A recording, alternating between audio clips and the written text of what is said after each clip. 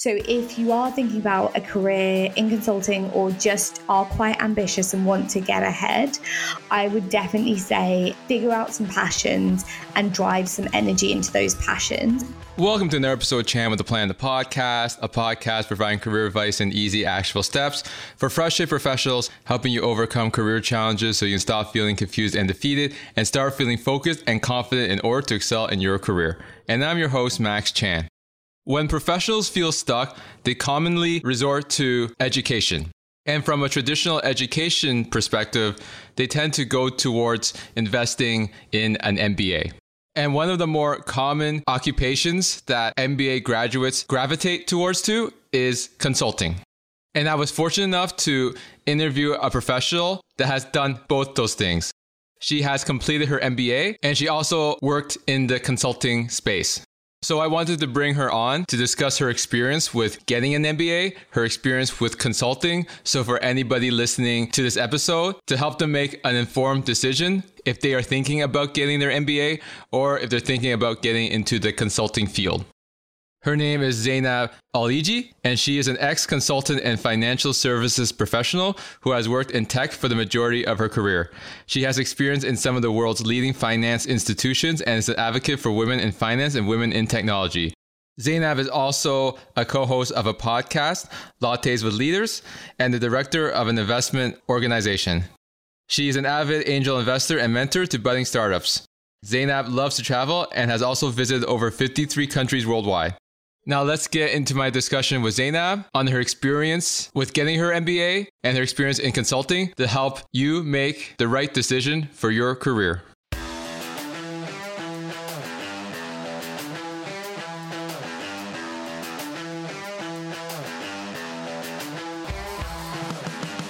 Hey Zainab, welcome to the show. Hi, thanks for having me. How's the weekend treating you so far?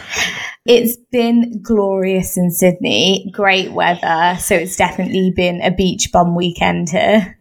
Great. I'm glad you're able to set aside some time for us to discuss your career because there's a couple of things I wanted you to share with us. The first is how to get into consulting. And then the second one is if someone's looking to advance their career, usually when it comes to business professionals, they tend to default to an MBA.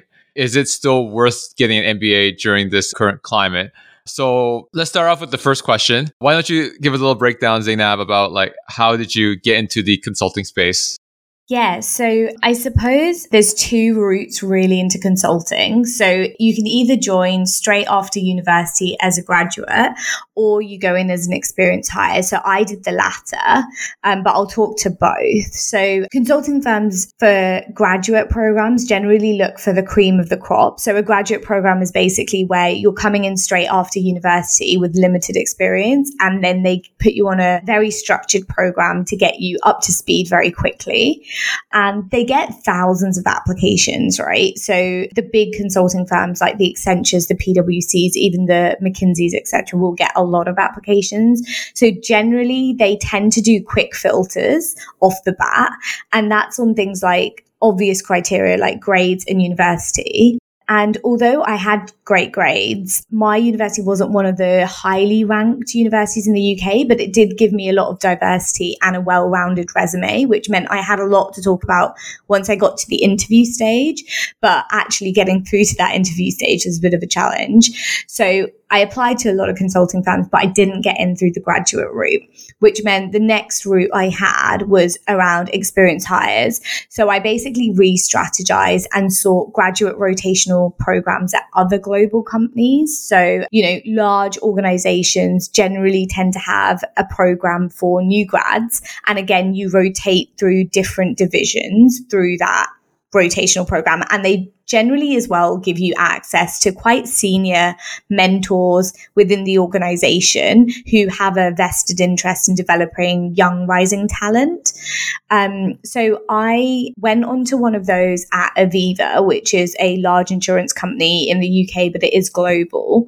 And through that rotational program, I had 18 months where I worked on 3 different big, large programs. I had 2 head of mentors and a director who was also a mentor of mine. And they really helped me pick where I wanted to go and why I wanted to go there.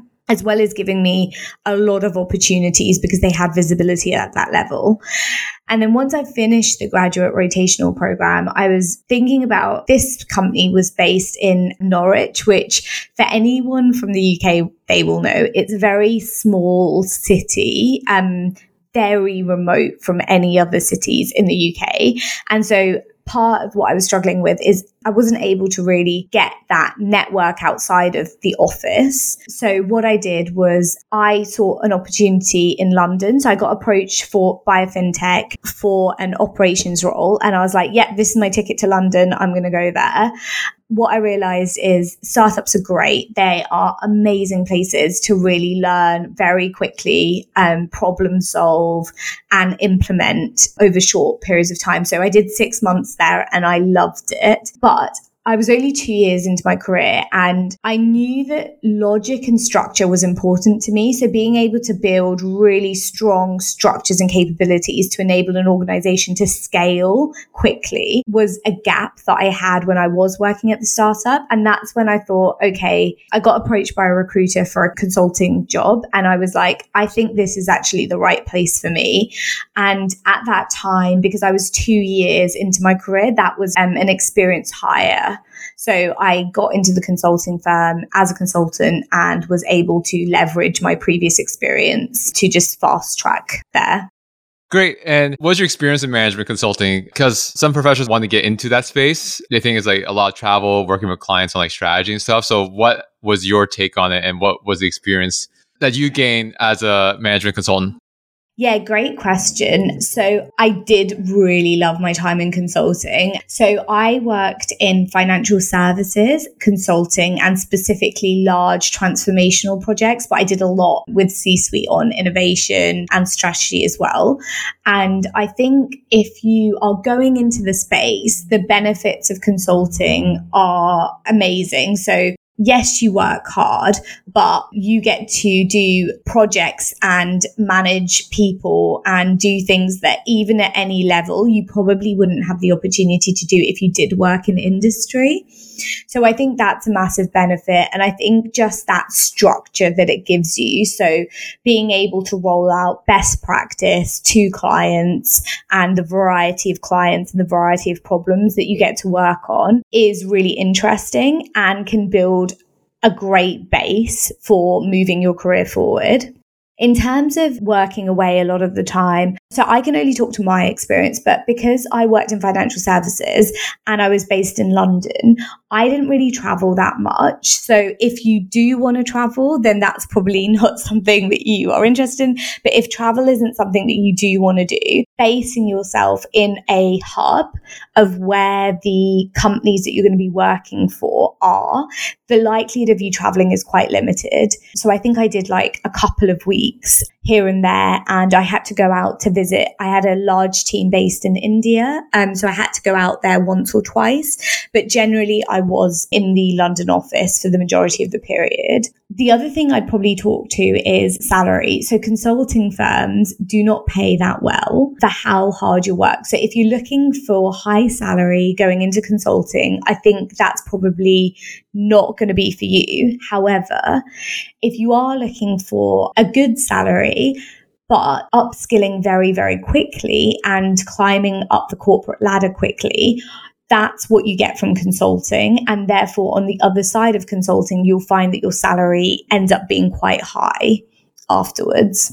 So to touch upon that in more detail, professionals assume that when you get into a consulting firm, such as the one that you went to, you tend to get paid like a good compensation package. But then the other question is like, I heard that you do have to spend a lot of hours, way more than the 40 hours that is generally comes with a standard work week.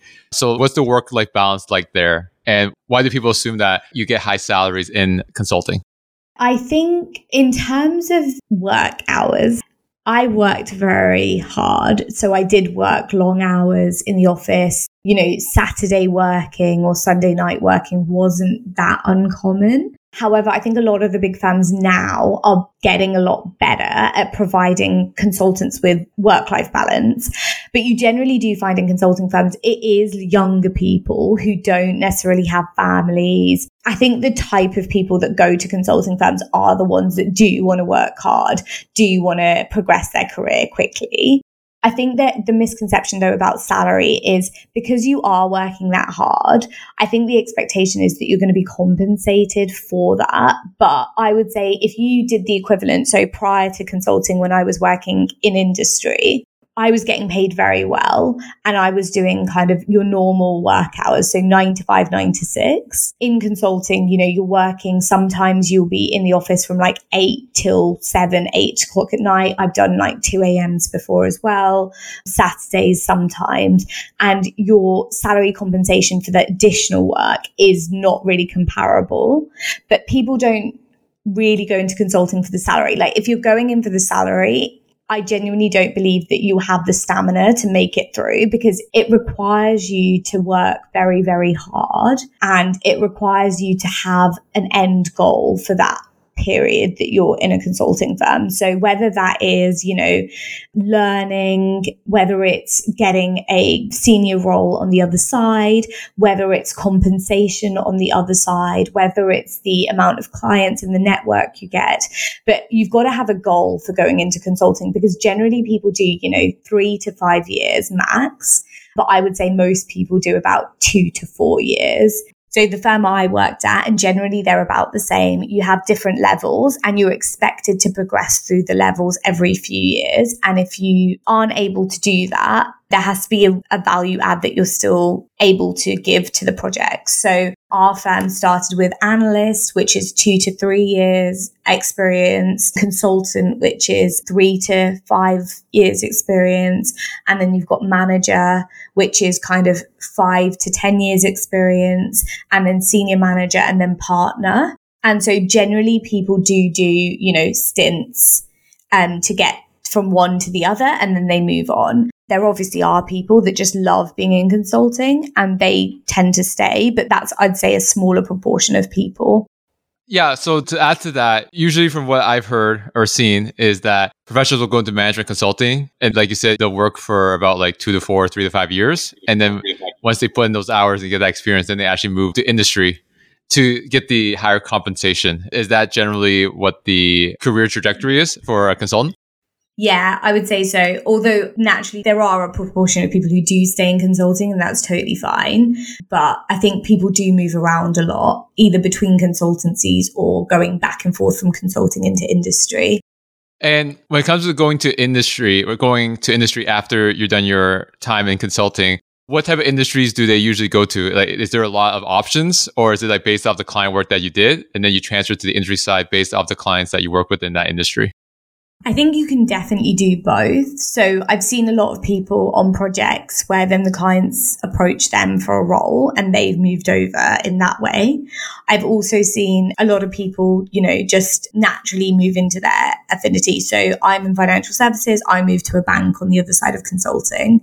Or you could even go to other industries. I think that's the benefit really of consulting is there are a lot of opportunities on the other side. And I think you could literally do anything you want to do. It's just a case of you putting yourself out there, particularly if you've worked for a brand that a lot of people know and there's a reputation. So the consulting firm I worked at had a really good brand, particularly in North America and the UK and Europe.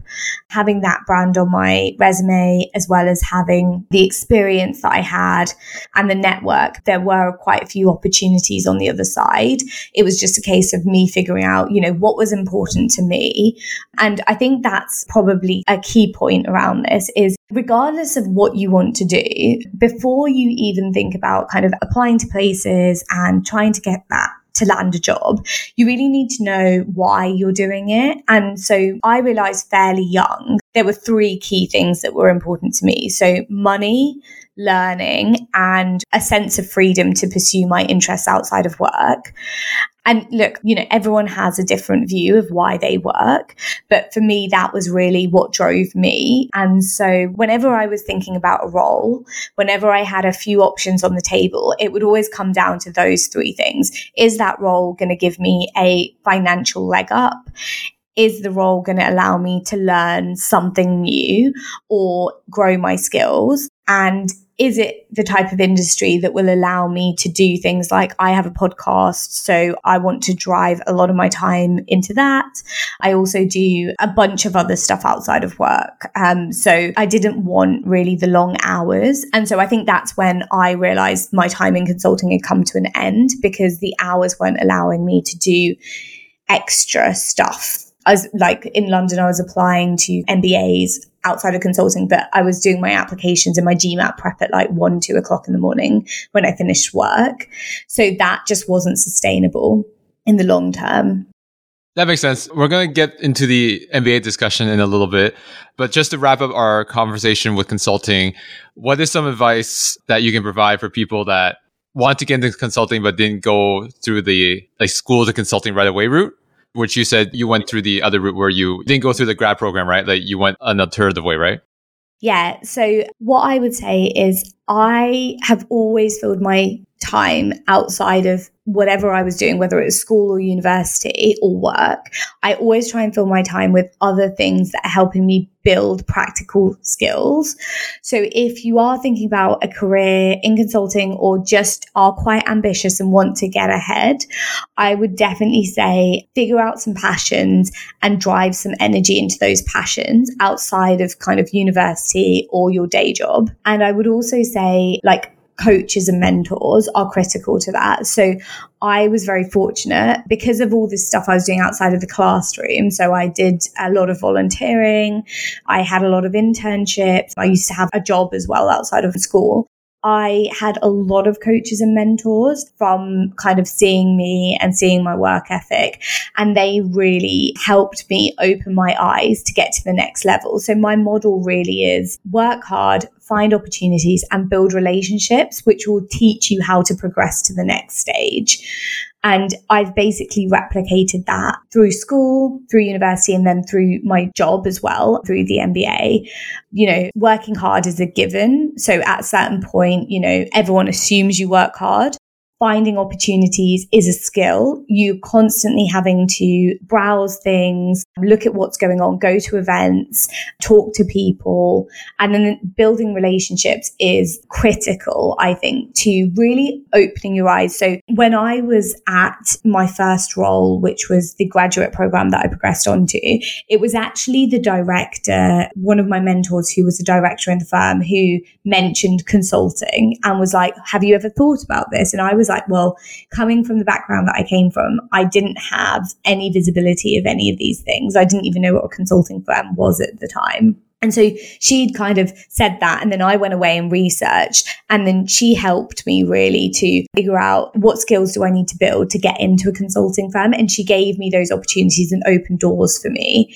And that I think is really intangible, but definitely is so important to building your career.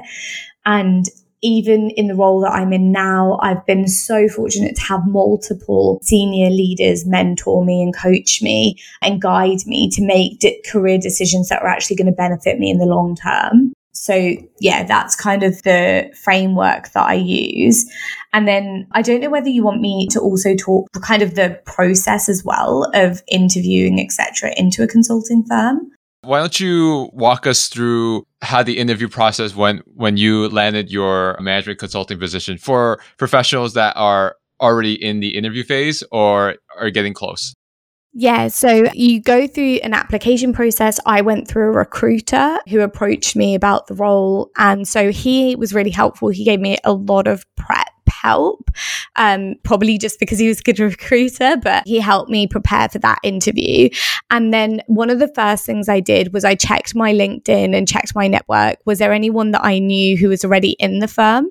And actually someone from the graduate program I just left had joined the same consulting firm that I was interviewing for. So that was amazing because our experience and history was quite similar. And also he'd done that a couple of months prior. So I called him and I just, asked him a couple of questions, what's the expectation now that you're in the firm? What do they value? What are they really looking for in that interview process? And so for the particular consulting firm that I was interviewing at, they really look for innovation and problem solving skills. So the interview happens in 3 stages. So you've got the initial HR interview where you just run through your CV. That's pretty straightforward. Second interview is a case interview with a senior manager. And then the final interview was a partner interview, which is more behavioral based interview questions. So for the case interview, those can vary massively. So I've interviewed at firms that require you to do quite a lot of mathematical calculations like NPVs, fractions, whatever it might be, to work out how a company might be able to, recover from a loss, change market strategy, whatever it might be. Other firms may require very lightweight discussion. So you get given half a page of a case and your job is to basically suggest different options that the company might take. So frame the problem and then suggest potential solutions that you might want to explore further. My consulting firm was the latter. So in terms of preparation, it was more understanding cases that, going through kind of MBA type case notes. So I'm looking through a case, seeing where, a Walmart, a large corporate organization may have had a problem. Say they needed to move into a different market. They had a reduction in growth. They had high operating costs, and then looking through that case and seeing how they actually solved for that. And you can find those on the internet. There's a lot of them. And then what that gives you is ideas of what you can take into that interview, right? Because consulting firms, they aren't particularly innovative in terms of how they want you to solve the case. They're really looking at your rationale and thinking process throughout that case interview. So how can you reframe a problem, structure solving the problem, and come up with innovative solutions as to how you might approach it or what you might suggest to the client? So that's really the prep that I did. That does take a little bit of work. So if you are looking to go into consulting, I definitely recommend, start doing cases weekly or something prior so that when you do get an interview, you can go straight in with a lot of confidence. The final interview is the partner interview. So for that interview, I generally use the STAR format for all behavioral interview prep. So that's situation, task, action, and result. So situation might be, our company, the platform was falling over every single day. The task that I had was to work out how could I stop that from happening. The action that I took was I assessed where the key problem areas were. I spoke to X, Y, and Z, and I created a process that resolved that issue. And then the result was the uptime went from 70% to 90%. And that's really the very common, for any interview, actually, I suggest using that format, but it's a very common technique that's used for any behavioral interview prep, which really shows, what value have you had to certain projects or situations within your organization. And how long did it take you from the final interview to getting the job offer from the firm? Not very long at all. So at the time when I was interviewing for the consulting firm, I also had 3 other offers for 3 other consulting firms. So, and again, my advice for this is if you are interviewing elsewhere, let them know, because that gives them the opportunity to work faster if you need them to come back with things quicker, or allows them to at least know that you're probably going to need to go into some sort of negotiation with them on salary or comp. So I already let them know that I was interviewing elsewhere. So they got me an interview within a week because I already had 2 offers on the table and I was waiting for the third to come through. And once I had all of the offers, I then went back and said, look, this is what I'm getting offered elsewhere. Can you match it, or can you come anywhere close to this? That's actually a good thing you brought up, because professionals aren't sure if it's too aggressive to let a company that they want to work for know that they already have offers in place. But you said that you suggest that to speed up the process. And it also shows that if they're actually interested in moving forward with you, right?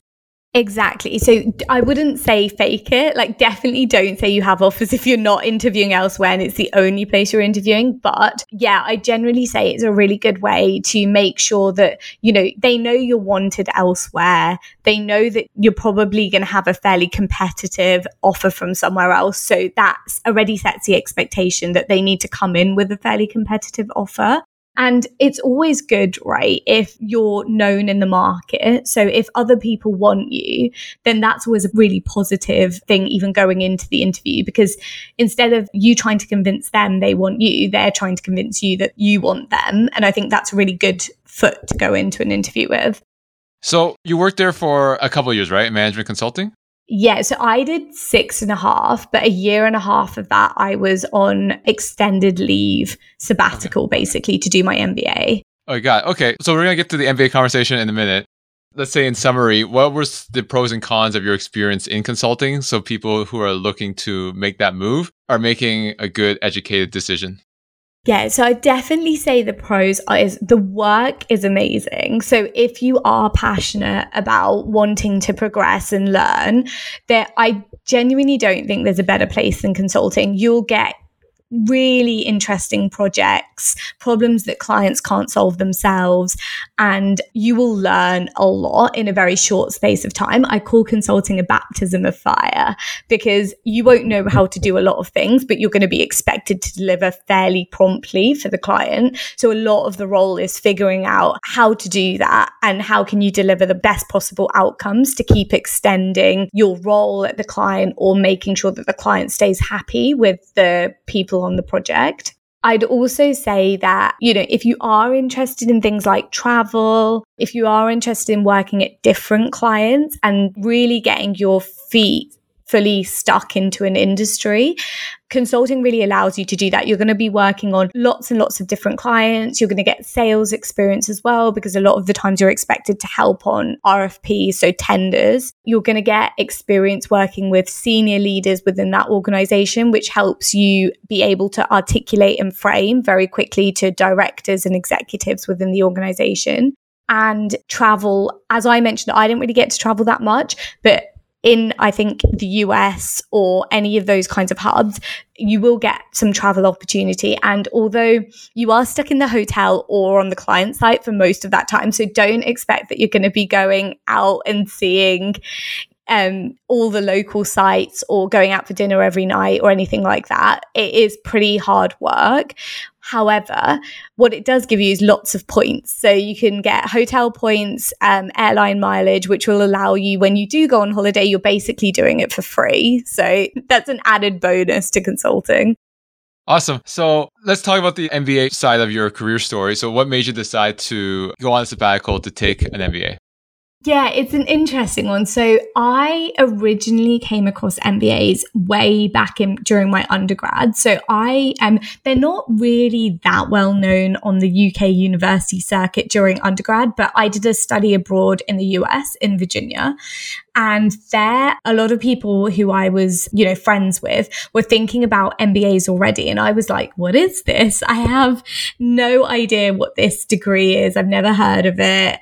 No one in my family had ever done anything like this before. So after getting some, people, mentioning it, I then went back to the UK, finished my undergrad, and again, didn't really think about it. But when I started working, I started to go on a pretty quick progression path. And so for me, when I wanted to do a master's originally, I wanted to go and do psychology masters.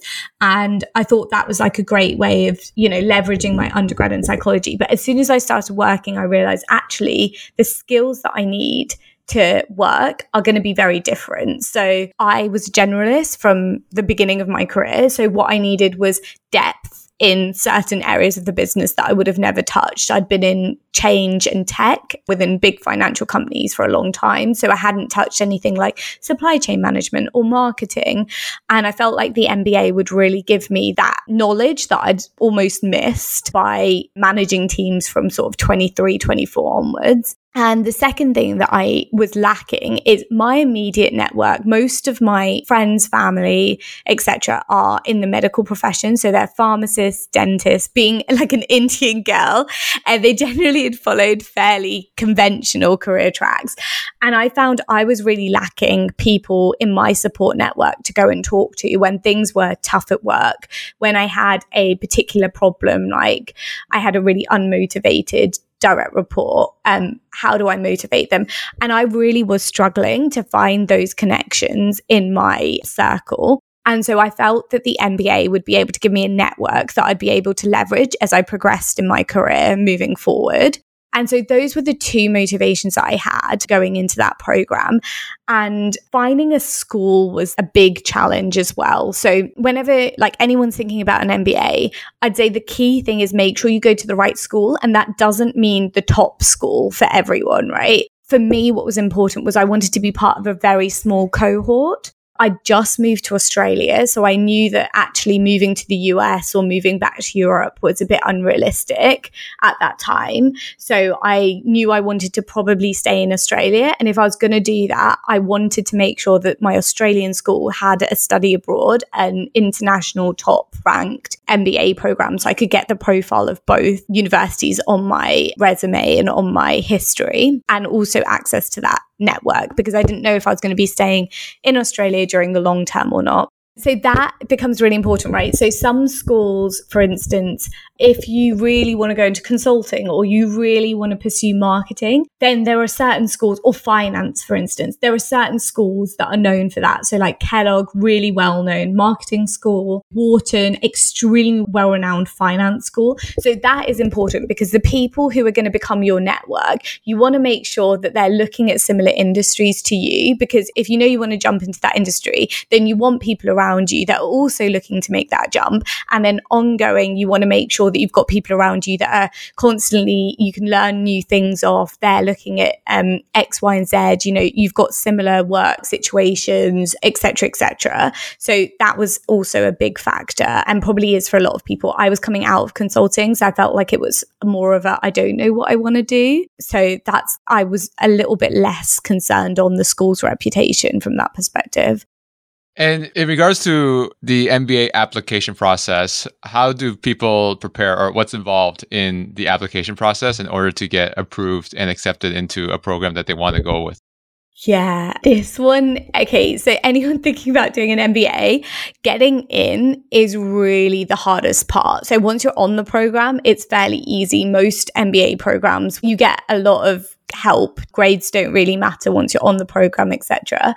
But getting on is probably the most challenging part. So there's two exams that you can take to get onto an MBA program. The most common is GMAT. So every single school pretty much requires a GMAT for a full-time program.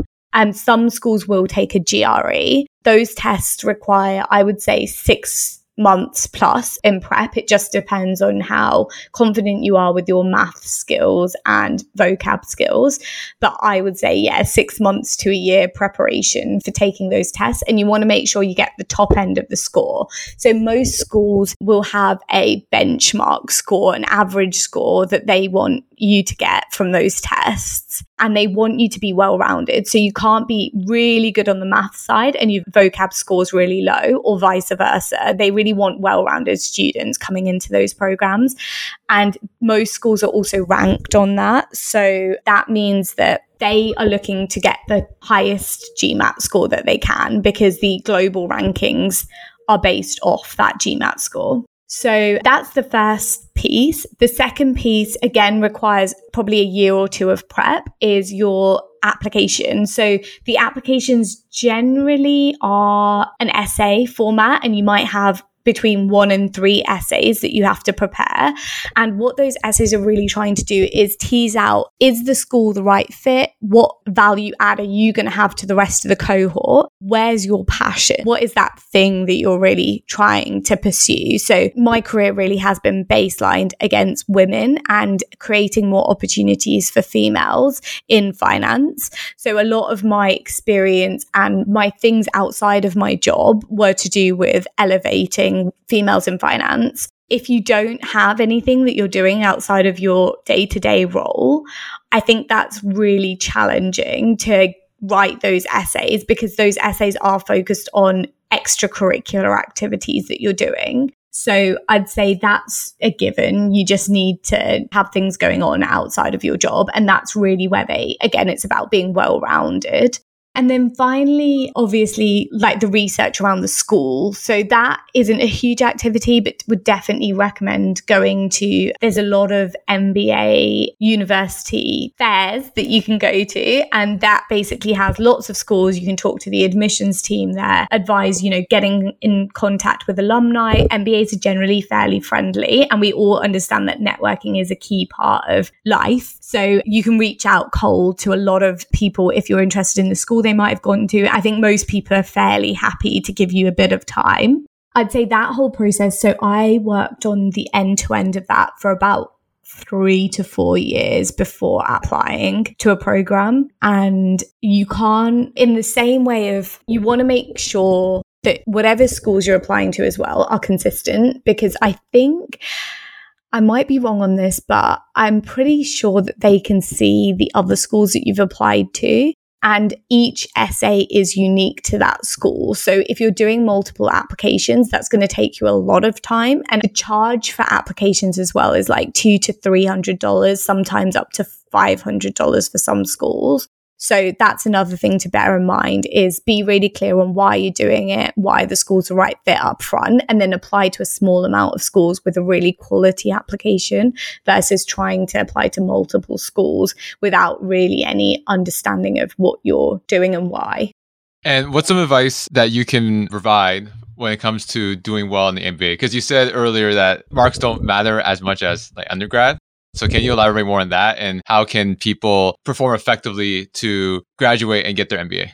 I think for MBA programs, look, you're not going to fail out. Like, this definitely isn't that type of program. However, what they really look for is teams. Like, can you work effectively in the team? So throughout your MBA, every single course that you do will have at least 1 to 2 team assignments. So you need to be able to, and that's part of you. That is a really big part actually of the value that you get from an MBA, is working in high performing teams over and over and over and over again, and understanding the difference between leading a team and following your leader.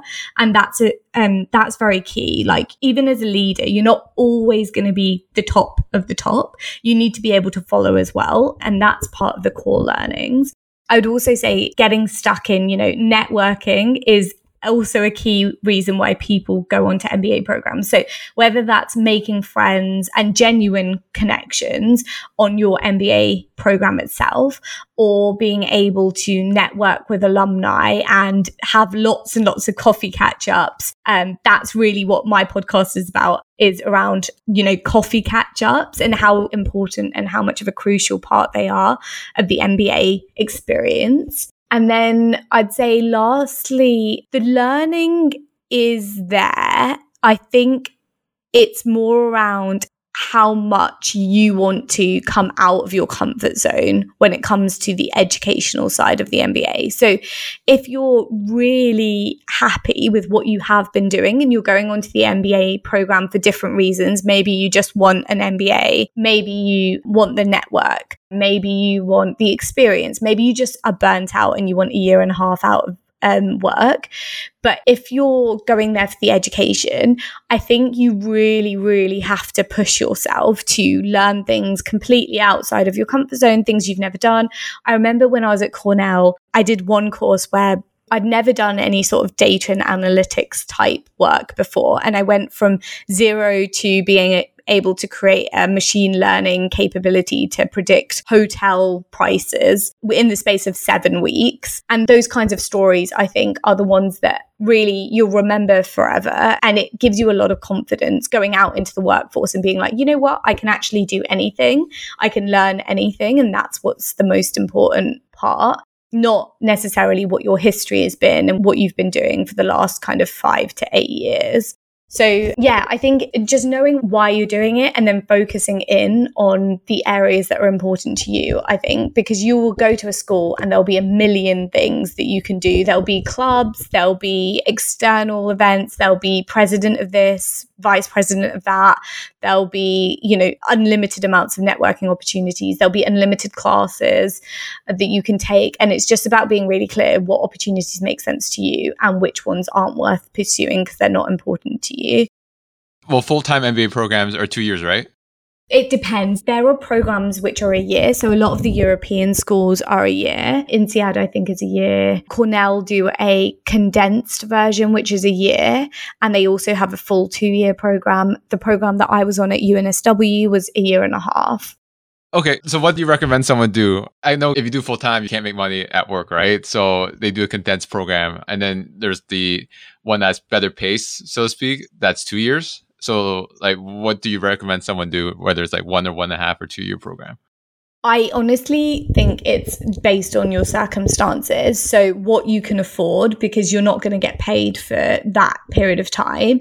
And the expense, let's not beat around the bush here. MBAs are expensive. So if you know that actually doing a 2-year program is unrealistic based on how much money you have to commit or how many loans you want to take out, that's completely fine. I would almost say the MBA experience is very personalized. So for me personally, actually, I was on the executive MBA program and I chose to move to the full-time program. So the executive programs are generally part-time and you're doing classes kind of weekly.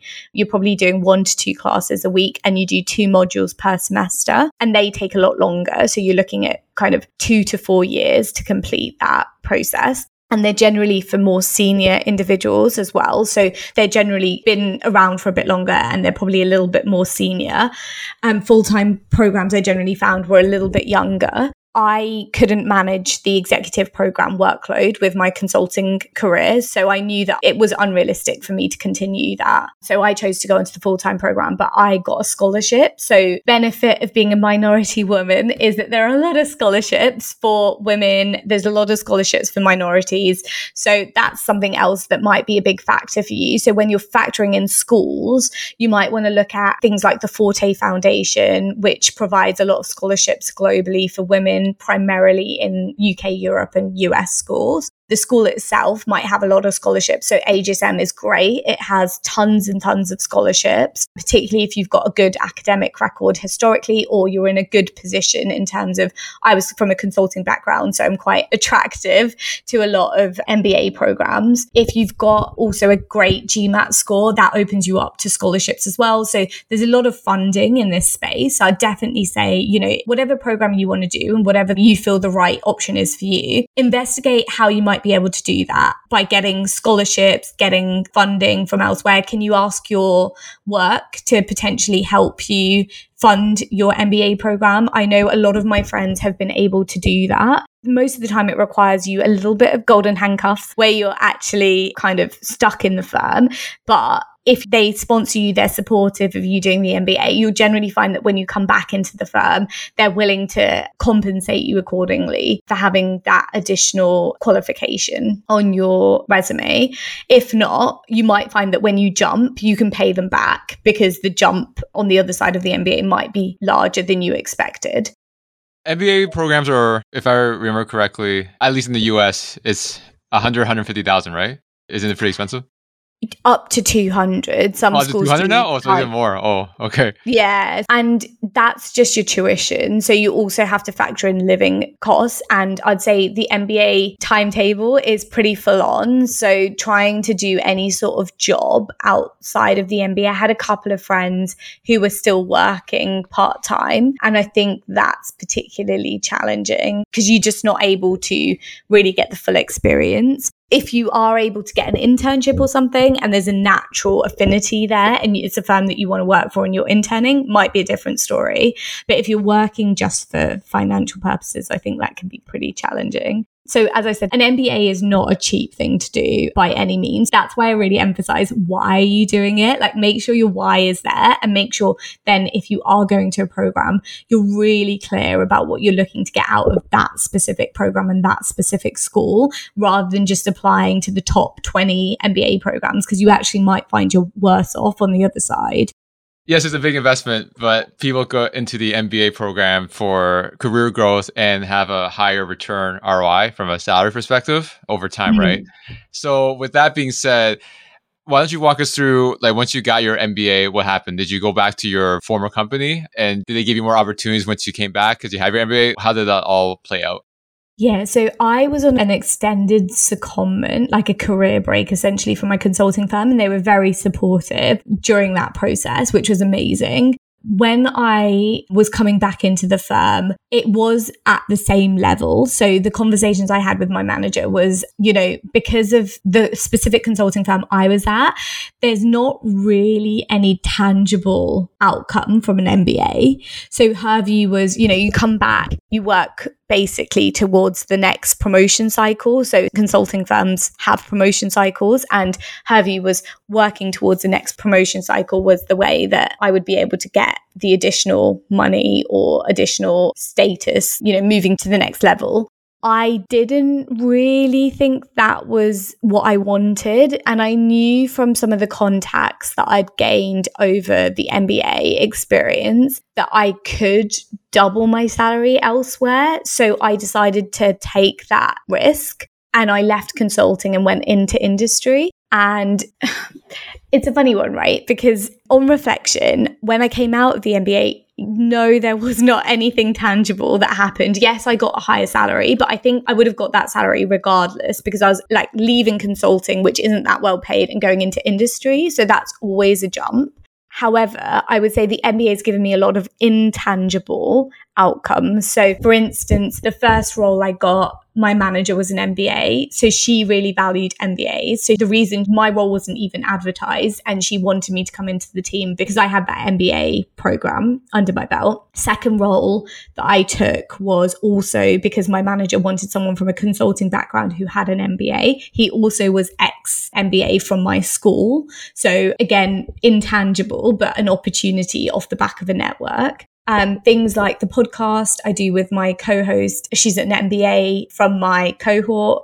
And a lot of the people that I have connections to that we bring on as guests for the podcast are MBAs or people that we know from the network. Other opportunities, so I'm an angel investor. I only got into that because I networked during my MBA with a lot of other people, and some of them happened to be angel investors. I didn't even know what that was, but kind of got heavily involved in the venture capital space, the startup space, and then decided to put my own capital behind that. So there's a lot of things that it's not like you're going to come out of an MBA and just because you've got MBA next to your name, people are going to throw opportunities at you. It's not like that at all. However, the network and the exposure that you get to opportunities just through either your school putting on alumni events, you talking to people, whatever it might be, are a massive advantage. And I wouldn't underestimate that value, because you might not get a bunch of promotions, you might not get a ton of extra money, but over the longer term, I think those things are invaluable. Like you'll always find that you're going to get opportunities put in front of you. And then again, it's what's comfortable for you and what you want to do. I actually took a quick look at your LinkedIn profile to see if you actually put MBA on your headline. I know some people do that, so I'm just curious if you did that, but you didn't. And just to go back to what you just said, like you're not going to get that huge short-term ROI, as you mentioned, but you're going to get a lot of intangibles. And then over time, that is where the real career growth is, right? Exactly. Like I have doubled my salary since I left the MBA program, and that's not including the other opportunities that haven't necessarily fully materialized. But I agree with you. Yeah, definitely the intangibles are fully worth it. And another big factor, I think, is if you do want to work in a country, like in another country, and you weren't able to do it through work for whatever reason, doing a degree, so it doesn't have to be an MBA, but doing a degree in another country is a great way to be able to get to work in that country afterwards. So a lot of people who go to the US, you get 2 years work rights following a master's degree in the US.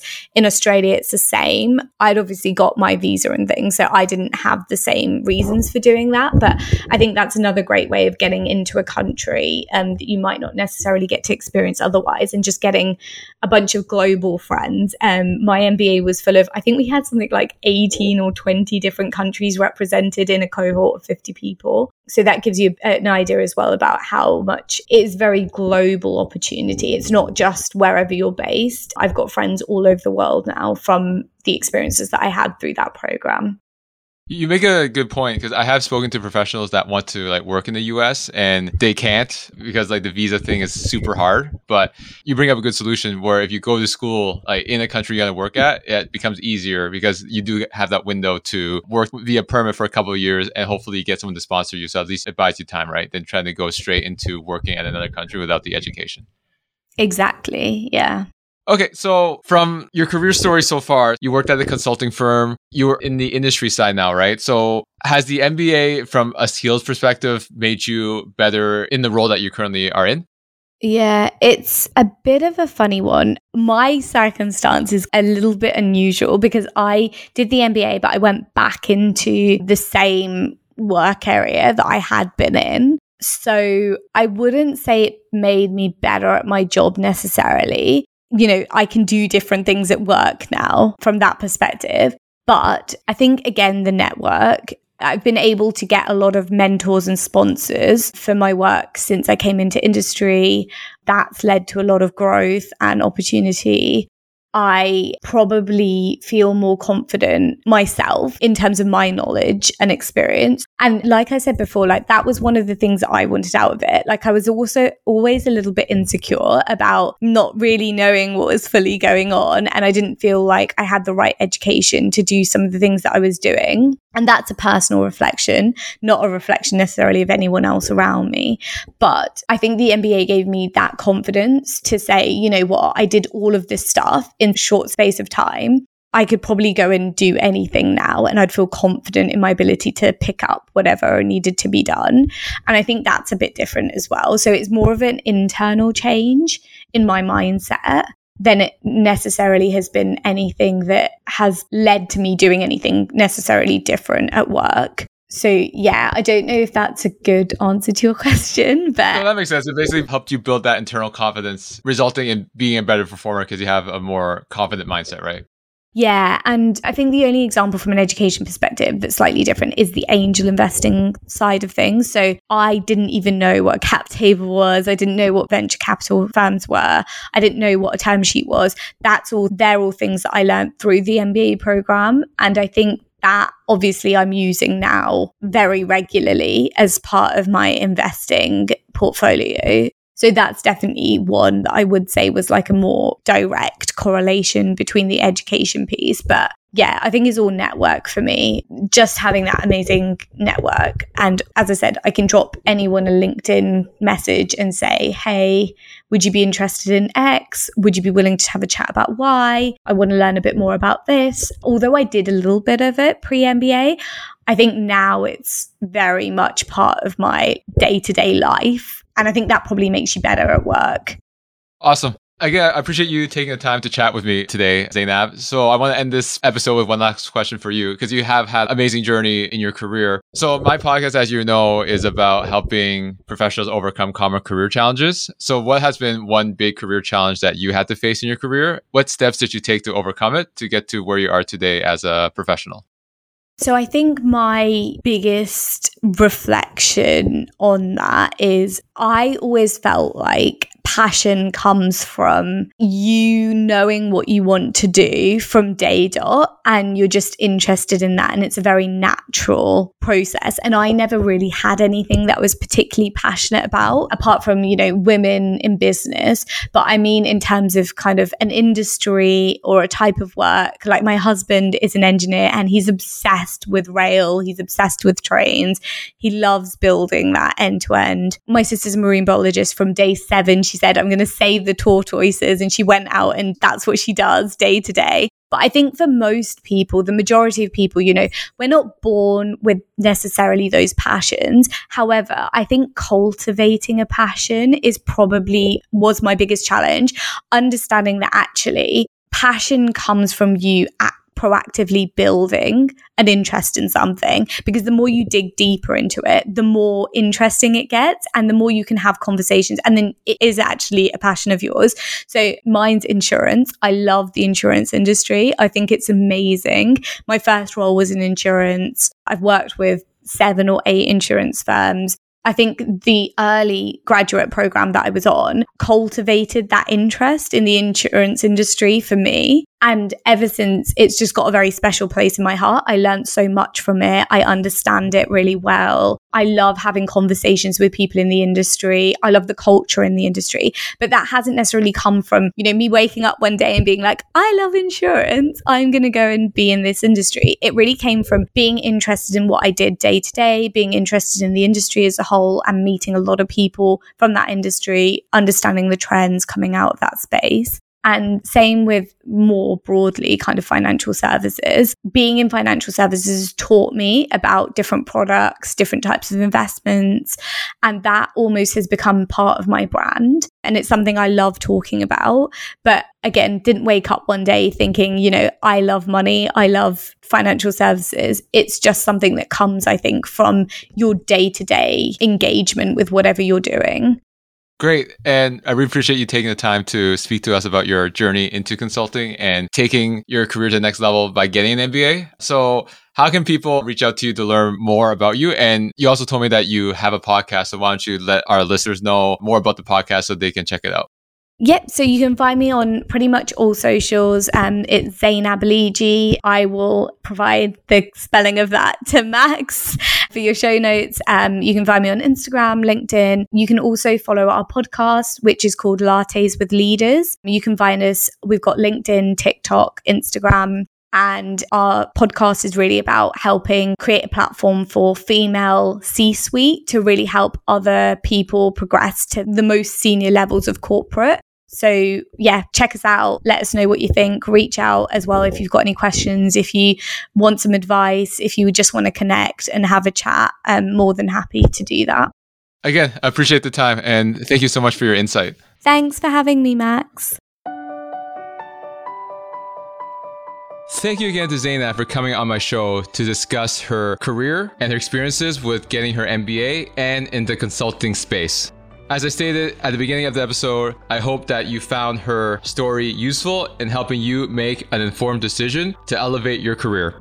As always, if you're interested to hear my own insights and commentary based on this episode, then make sure to check out ChanCap this coming Friday, available on all popular podcast platforms. So make sure you subscribe so you don't miss out.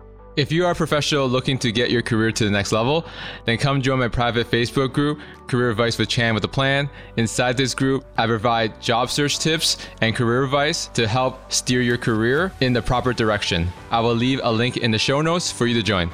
This is Chan with a Plan, the podcast. I'm your host, Max Chan, and I thank you for listening.